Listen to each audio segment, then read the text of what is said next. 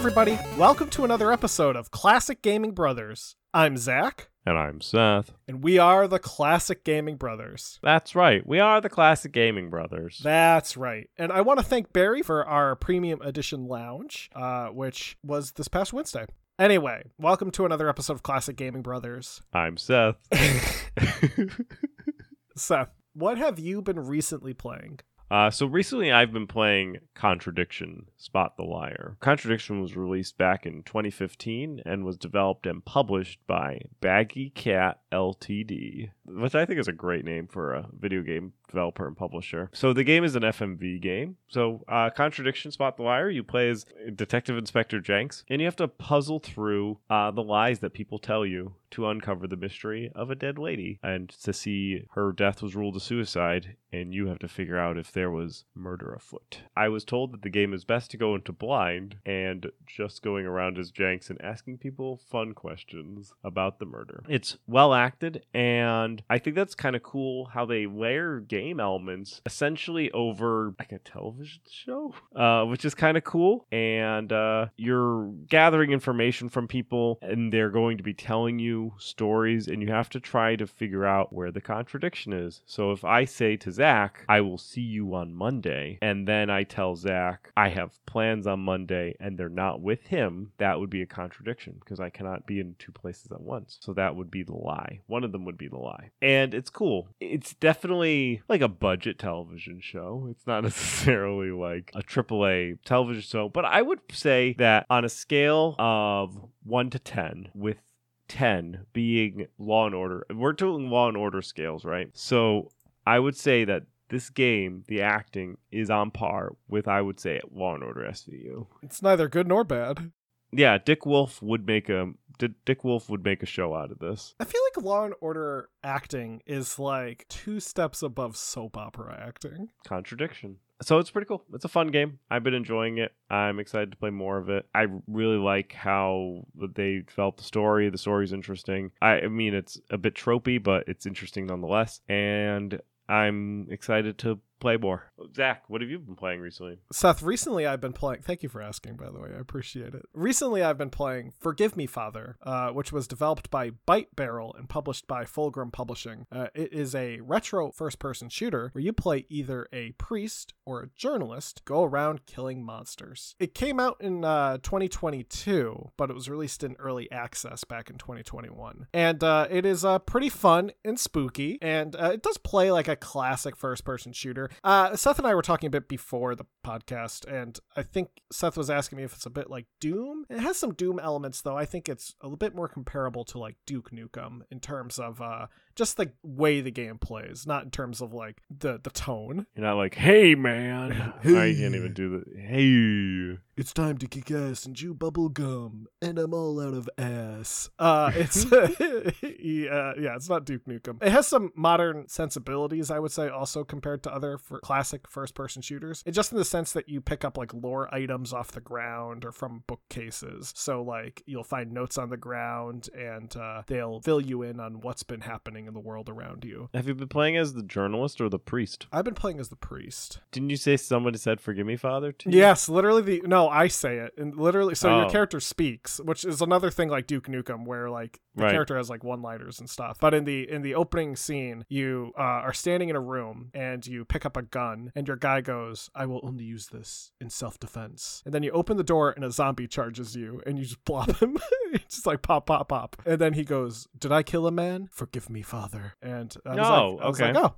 It was like he said the line. I don't know what the journalist will say. I think the journalist just plops, and then is like, gotta write a story. News at 11. News at 11! And that's the name of the game when you play as a journalist. It's a whole different game. It's like, did you ever play Dead Rising? Yeah, I did. So in the original Dead Rising, the main character is Frank West, photojournalist. And when Dead Rising came out, I had some friends that were playing it, and we were watching him play. And I feel like either we said it a lot, or he said it a lot, but I feel like he would always be like, Frank Quest photojournalist. And so I feel like that's hopefully what the journalist is is like in Forgive Me, Father. It's a pretty fun game. I like what I've played so far. It has a cartoon aesthetic to it too. Not necessarily a cartoon in like a Mickey Mouse, like a comic book aesthetic. But also a lot of the dialogue and stuff pops up as speech bubbles, and like sound effects will be stylized as bangs and boops. Yeah, so like when someone's knocking at the door, it will say knock, knock, knock, knock. And like at one point you see a rat run by and it goes plip, plip, plip, plip, plip across the floor. So it has kind of a comic book aesthetic to it, which is fun. It's really reminding me of 13, like original 13. Maybe I'll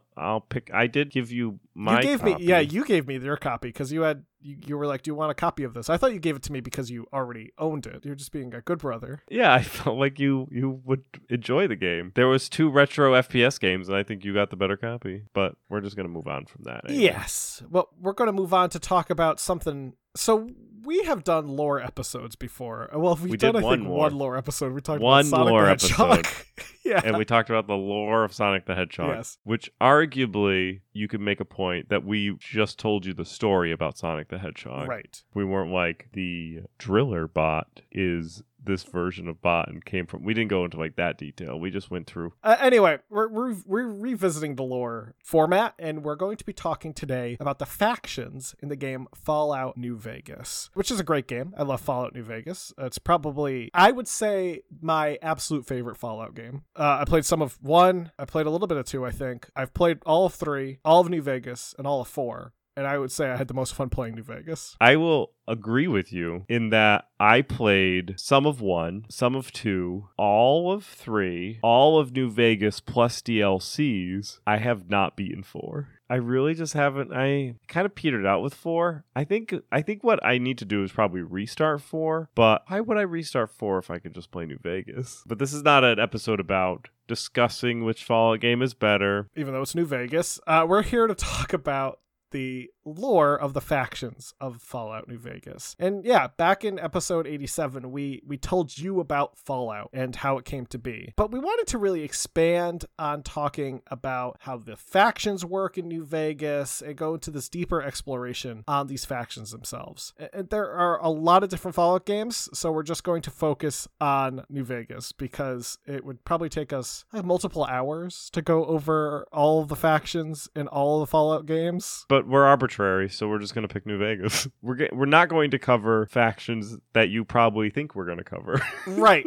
But to level set everyone, Fallout New Vegas is the 2010 Fallout game done in the what we could call the Bethesda style, which was what they did with Fallout 3, a first-person, third-person action role-playing versus the isometric role-playing of the past games. New Vegas, however, was developed by Obsidian and published by Bethesda, so it wasn't developed in-house by Bethesda. And this is a fun thing to note because at the time they were 2 separate companies, but now they are one and the same because they are both owned by Microsoft. The synopsis of the game is you play as a courier, and in the beginning of the game, while you are in the middle of delivering a package, you're jumped, robbed, and buried. Though, since this is the beginning of the game, you are not killed. You become unburied, and you're then tasked with figuring out why you were jumped, robbed, and buried, and what exactly was happening. You have to do this in a post-apocalyptic Las Vegas and the Las Vegas surrounding area. To kind of like sum up just some of the numbers of New Vegas, it would go down to be a commercial success with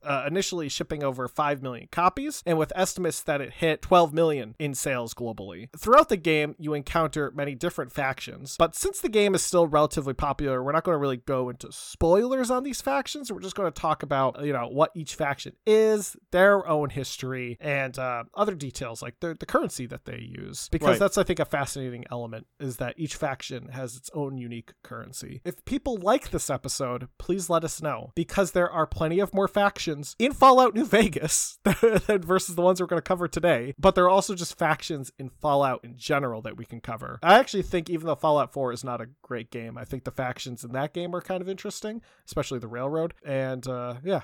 Like Zach alluded to, we're not going to go into detail on the smaller factions, but we're just going to stick with the main factions, as it were, starting with the New California Republic. So the NCR, or the New California Republic, is one of the more prominent factions in New Vegas. And one of the larger ones in the Fallout franchise, they ebb and flow as the actions of the players kind of helps them or hinders them. The New California Republic actually has the flag of the current day California flag, but instead of a bear, it is a two-headed bear. And it obviously says new in front of California Republic because the state of California's flag says California Republic. Now, the NCR is a faction that actually is cultivated through the games by the player as you play them. And it got its start in the original Fallout. And in the original Fallout, you had to find the Gek, which is the Garden of Eden creation kit. You find the Gek based on the game being over, and this game taking place after that game. It is assuming the player has found the Gek and given it to the settlement Shady Sands. And the Shady Sands settlement, because of the recovery of the Gek, actually allows the location to grow. And additionally, one of the characters that's rescued by the original player in Fallout was Tandy, who is the daughter of Aradesh, who is the leader of Shady Sands. Aradesh would go on to organize Shady Sands, calling it the New California Republic. And he's like, we should start establishing like a federal system. We should start voting for people. Let's start getting organized because we've got this Gek, we've got this idea. And so Aradesh started laying the groundwork to being the New California Republic. However, when Tandy took over leadership, she would take the alliances that Aradesh created and turn it into an actual republic under one cohesive body of government. So she went out and said to the various different future states of the NCR, hey, I know we have an alliance together. Now, why don't we just be one organization? And you can vote in the organization. You can have representation. It'll be great. And so the NCR started to form up. Shady Sands would actually go and incorporate Junktown into itself, and they would become the state of Shady and would become one of the 5 states that make up the NCR. Those 5 states are Los Angeles, the Hub, Maxon, and Dayglow. Many of them can be visited in various Fallout games, and I know the Hub plays an important role in, I believe, Fallout 1 and 2 in regards to where the merchants hang out. And those would be the multiple states that would make up the NCR when New Vegas starts. So NCR is already established. It takes up these areas in the region. Each of the states have a primary city location, and then they incorporated many of the smaller towns around them, which is kind of like what Shady did with Junktown. So they may be the state of Los Angeles, but it also has like all the little towns around the Los Angeles area that are all now creating this, I would say, large, but this larger organization. The NCR is a federal republic that has a representative democracy, where the representatives that sit on the Senate are elected by the people that live within the state that the senator comes from. However, unlike the United States, the legislative branch decides on who is the president and the vice president of the NCR. It's kind of almost like British Parliament. Simpler, yes. They also don't have multiple houses like the Senate, House of Congress. The NCR just has the elected officials. And by elected officials, they are referred to as congressmen, but each of the states have their own titles such as counselor, senator, representative, and the Hub calls them governors. Within the chamber, these titles are very important to the members. Though outside of the chamber, no one cares because the world is apocalyptic and everyone is shooting each other. They're just the guy in charge or the congressman. Now, the president, who the legislators elect, is allowed to serve for 5 years. However, there are no term limits. So he can serve for 5 years forever. The president also is allowed to use the vertibird for transport, whose call sign is Bear Force 1. I didn't know that, and I love that. You didn't know that? I did not know that. I love that.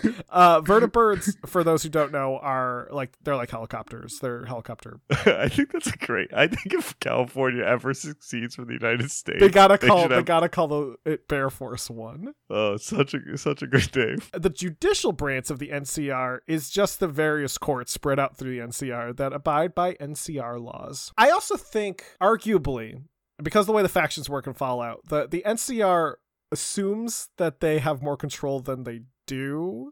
Like, you'll go somewhere and there'll be NCR people there, and they'll be like, this is our outpost, but they're like, constantly bombarded by like. But in another turn, the NCR is actually pretty established by the time of New Vegas. That's because true. President Kimball is the 5th president of the NCR, and Tandy served 2 terms. Yeah. So she served 10 10 years, years. So there's been some history that the NCR is established enough.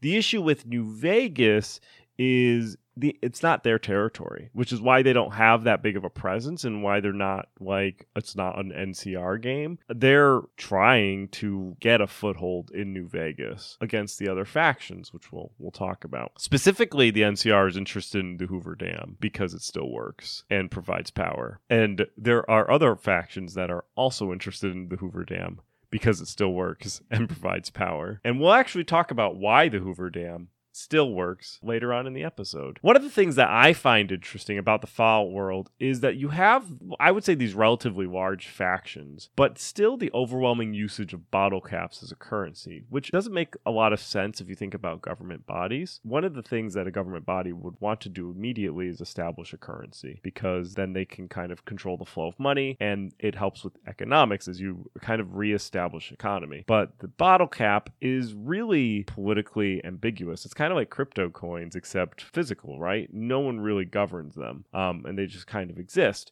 They are backed by a standard, and it's a water standard. In New Vegas, specifically, they still do use bottle caps as overwhelmingly as the standard, and your currency that you collect as a player are bottle caps. But there are faction-specific currencies that have an exchange rate into bottle caps, depending on who and where you are.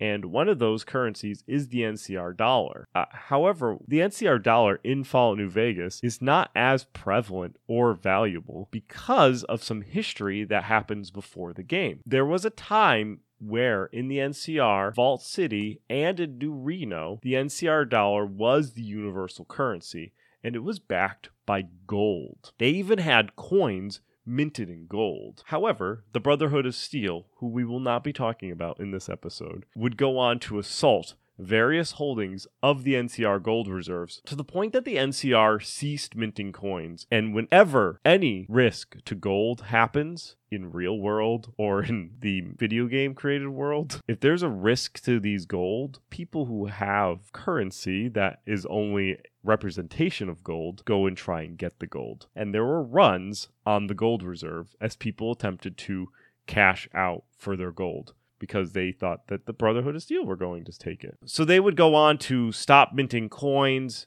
and they actually went beyond that, and they said, nope, our currency is no longer gold standard. The currency is worth what it is worth because they said so. And that is what we like to call a currency by fiat. And currency by fiat is actually a common practice today. Most currency in the world is currency by fiat. However, in Fallout, you don't have the safety net of a dollar being worth a dollar because so many people trade with the dollar. People weren't happy with the NCR deciding that it's going to be fiat time now, and people just stopped using it because they just went to bottle caps, including the hub, which isn't important. The hub is like the location because it's controlled and operated by a merchant consortium. The hub is a very important location to kind of keep on using your NCR currency. They went back to the bottle cap, which is backed by water. So they were like, nope, we're done with the NCR dollar. So when the game starts, the NCR dollar are worth about 40% of the bottle cap and 10% of the next faction's currency that we're going to talk about, the Legion Denarius. Yes, because the next faction we're talking about is Kaiser's Legion, or Caesar's Legion. Kaiser or Caesar, it's pronounced differently throughout the game, though I think outside the Legion they usually refer to it as Caesar. Within the Legion they call it Kaiser. And the Kaiser's Legion were in fact formed up due to the followers of the Apocalypse, which is a faction that is found not only in New Vegas, but also in the original Fallout. Though they are not one of the factions we are talking about today. So, no Brotherhood of Steel, no followers of the Apocalypse. The followers of the Apocalypse were interested in studying the tribes that lived out in the Grand Canyon region, and sent a group that included Edward Sallow, who was the leader of the group, Bill Calhoun, the doctor, and Joshua Graham, who is a specialist in dialects, and also happened to be a Mormon. And they would end up getting captured by one of the tribes they were intending to study, the Blackfoot tribe, and held captive. Now, during their captivity, Salo realized that the Blackfoot tribe was going up against 7 other tribes in the area, and that they were not prepared to really engage with them. Salo, though, was very well versed in tactics. In order to get a better chance for his group's survival, he went out and taught the Blackfoot tribe various tactics to better their chance of survival. Salo helped them understand how to maintain their weapons, how to work together in smaller groups in combat, and taught them how to use explosives, and also other general military tactics that Salo learned from being obsessed with ancient Rome. With Salo's help,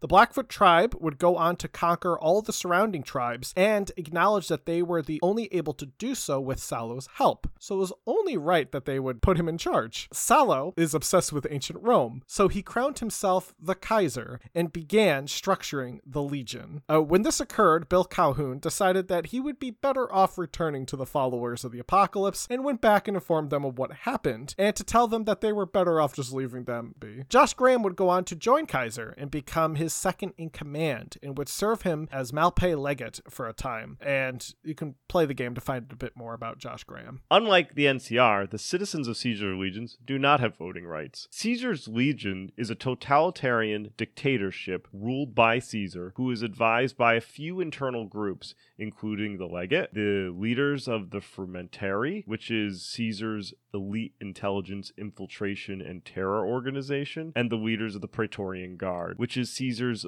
elite bodyguard group that is handpicked by Caesar. Caesar's legion is not only brutal, but many of the soldiers are, in fact, slaves. Through the conquering of tribes, the opposing force is then stripped of their identity and are smushed into the army to be members of the legion. However, the people who live in the legion territories are not considered to be a member of the legion. They are mostly left alone, albeit living under the protection of the Legion. Arizona, in fact, in the Fallout universe, was a lawless state for a period of time. Raiders roamed the roads, and getting across without multiple raider encounters was actually quite difficult. The Legion moved in and enslaved or killed all of the raider tribes, and Arizona is now quiet. However, the Legion is always at war and expanding, and they don't really settle down to build up like buildings like the NCR might. They just build forts, and they hold their territory, and they won't let anyone else move in. So you have the peacefulness of being in it's Caesar's peace, his pax, as it were, that you get because you live within the Legion territory. However, you don't get to vote who's in charge. It's Caesar. And the government's not going to come and help you make infrastructure. The government's just going to crucify people and put them up on the side of the road. Yeah, they're doing that a lot. They're brutal in regards to their military and ideology. Which we don't really go into and talk about in this episode, but for perhaps a future episode, we can go into different aspects of these factions. Now, an interesting fact that Zach kind of alluded to already about the Legion is that they've incorporated Latin into the vocabulary. And since there is no soft C sound in Latin, Caesar is pronounced Kaiser. And if it's one thing a member of the Legion is particular about, is their Latin and pronouncing things correctly. So Zach and I would be screwed in the Legion. But they also say things like Awe instead of like Ave. So you'd say like Ave Romano, you'd say Awe Romano. It's more like hard consonants, which Latin is filled with, versus soft consonants. But which is why within the Legion, he's pronounced Kaiser, and without, everyone just calls him Caesar. Now, the currency that the Legion uses is actually divided. There's two types of currency, the denarius and the aureus. Both are accepted everywhere, even though everyone hates the Legion, because they're minted from actual silver and gold. The denarius is minted out of silver, and on the back has Kaiser, Joshua Graham, and Bill Calhoun. And on the front has an image of Kaiser, but this time he's young. The aureus is gold and has an older Kaiser on the front and has a bull on the back. One denarius will get you 4 bottle caps, with one aureus getting you 100 bottle caps. Minting actual gold/silver currency keeps it valuable, unlike just saying that it's valuable. And one of the things that I found interesting was that unlike the NCR, who had gold reserves and minted the gold from those reserves, the Legion has gold and silver that they acquire. And then they melt it into currency. That's just one of the reasons why people hate them, is that they just come in and take everything and leave everything. Yeah, when you first encounter them, it's because you wander into a town that's been like recently purged by the Legion. Like there's tons of crucified bodies everywhere. There's a big pile of dead people in the center, and like there's just like a group of Kaiser's soldiers walking in. They're just like, "Hey, what's up?" Another thing that should be noted in Fallout New Vegas, the Caesar who's in charge of the Legion is the Caesar who founded the Legion. However, the NCR organization has already gone through President Kimball is their 5th president. So the NCR is a bit more, I would say, I don't know necessarily if they're old. I think they are a little bit older. So like they do have a little bit more. However, the Legion controls more territory than the NCR. It may be a lot of rural territory, but I've looked at a map of like Fallout New Vegas and faction controls, and the NCR is like southwest corner of California and like that area, and then the Legion is like the middle of the country, and then you get to the East Coast factions, which are depicted in like Fallout 3 and Fallout 4. The last faction we're going to cover today is kind of unique, not only to New Vegas the game, but New Vegas the location in Fallout, and that is House/the Three Families. The Three Families is a group of 3 different groups, all under the leadership of Robert House. Robert House is a personality all within himself, and he's essentially his own faction that he's just supported by the Three Families. It goes to kind of show you just how intense that personality is. Now, Robert Edwin House, or Mr. House, believes himself to be the president, CEO, and proprietor of the New Vegas Strip in New Vegas. The New Vegas Strip is a main area of the game, and it's one of the game's cities that you can explore, and it's well intact, unlike many other territories within Fallout. In all the Fallouts, New Vegas is probably the one that's most intact, and there's a reason for that. Because House is an interesting character, and he was actually just born a couple of years ago, June 25th, 2020. House would go on, currently, I guess he's growing up right now, he's 2. He's going to grow up and found a company called Robco, and he's going to become the leader of Robco Industries. Now, if you're familiar with the Fallout universe, you would know how ingrained Robco is with the universe. All of the terminals in the Fallout universe are run on a Robco OS, so that like all the terminals say like Robco OS because of House. And many of the robots, such as iBots, Protectrons, and Sentry bots, were all created by Robco.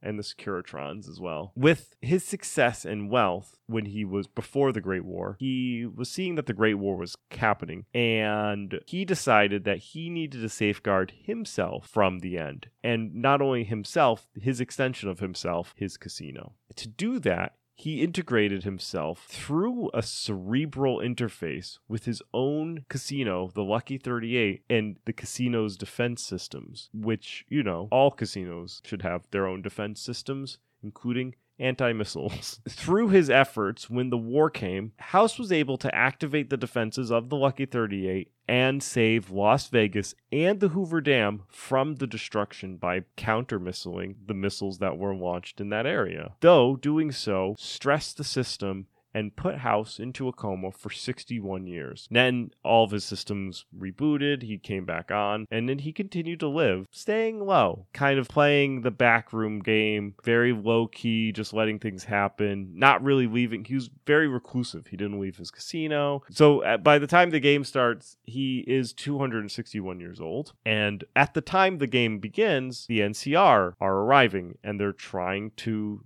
take over New Vegas.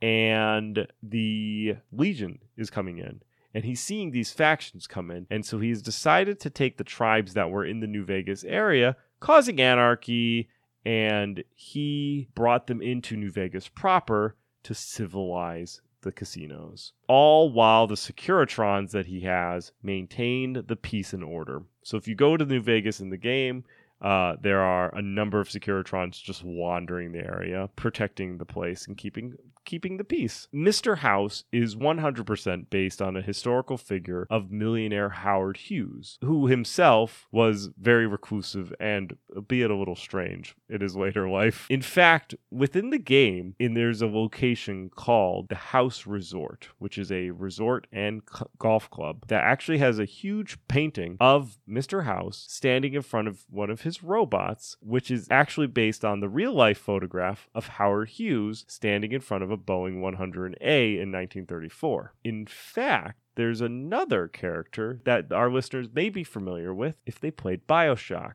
and encountered Andrew Ryan. And if you think that Andrew Ryan is a similar character to Mr. House, well, spoiler alert, they were both based on Howard Hughes. There is actually an Easter game in Fallout New Vegas that references BioShock, and you can play the game to find out what that reference is, an Easter egg. If you ever want to just know, you could just email us and I'll let you know. So outside of House's casino, there are 3 main casinos: the Tops, Gomorrah, and Ultralux. Each of these casinos are run by one of the 3 families. The Tops is operated by the chairman, which was the first tribe to be recruited by Mr. House. The leader of the chairman is Benny, who is Mr. House's right-hand man and is one of the main characters in the New Vegas game. They are grateful for House bringing them on board, thinking that they would still be raiders and being more primitive than where they are now. The Tops and the chairman are stylized to be very Rat Pack-ish, as in like Frank Sinatra. Everyone dresses in nice suits. They're all like 50s style. Sinatra music is playing when you explore the casino. A little different than the other casinos, especially Gomorrah, which is operated by the Omertas, who were recruited by Mr. House because they reminded him of the mobsters that used to operate in New Vegas. The Omertas are run by Nero. And with a name like that, I'm sure you can figure out where his loyalties lie. Nero pretends to be loyal to Mr. House, but he is actually loyal to Kaiser's Legion. Gomorrah is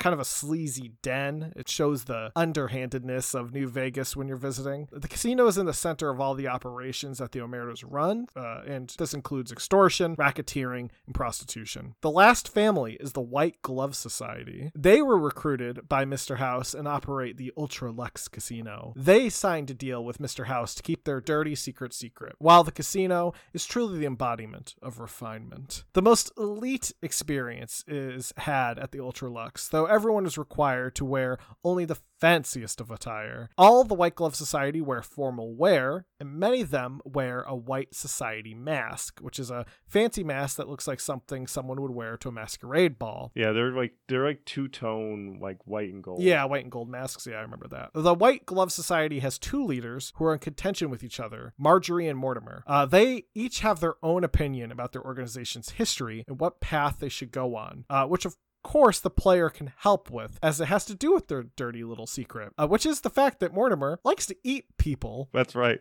And that's what their tribe used to do. So the tribe is factioned between the people who don't like to eat people and the people who do like to eat people. There's actually there's a perk in Fallout New Vegas, because Fallout New Vegas has the perk system, and one of the perks is cannibal. And so you're able to eat people if you want to eat people, and you would have a fun time doing the Ultralux plot. However, there is a perk that is called like the Champion Eater or something like that, Breakfast of Champions, and part of that perk requirement is eating Mr. House. I think built a character who was the Butcher of New Vegas. Or the Butcher of the Wasteland. Or no, the Butcher of the Mojave. That's what you called him. Who's like the low intelligence and also eats people. Low intelligence, 10 strength, all melee, just beats the crap out of people and eats them.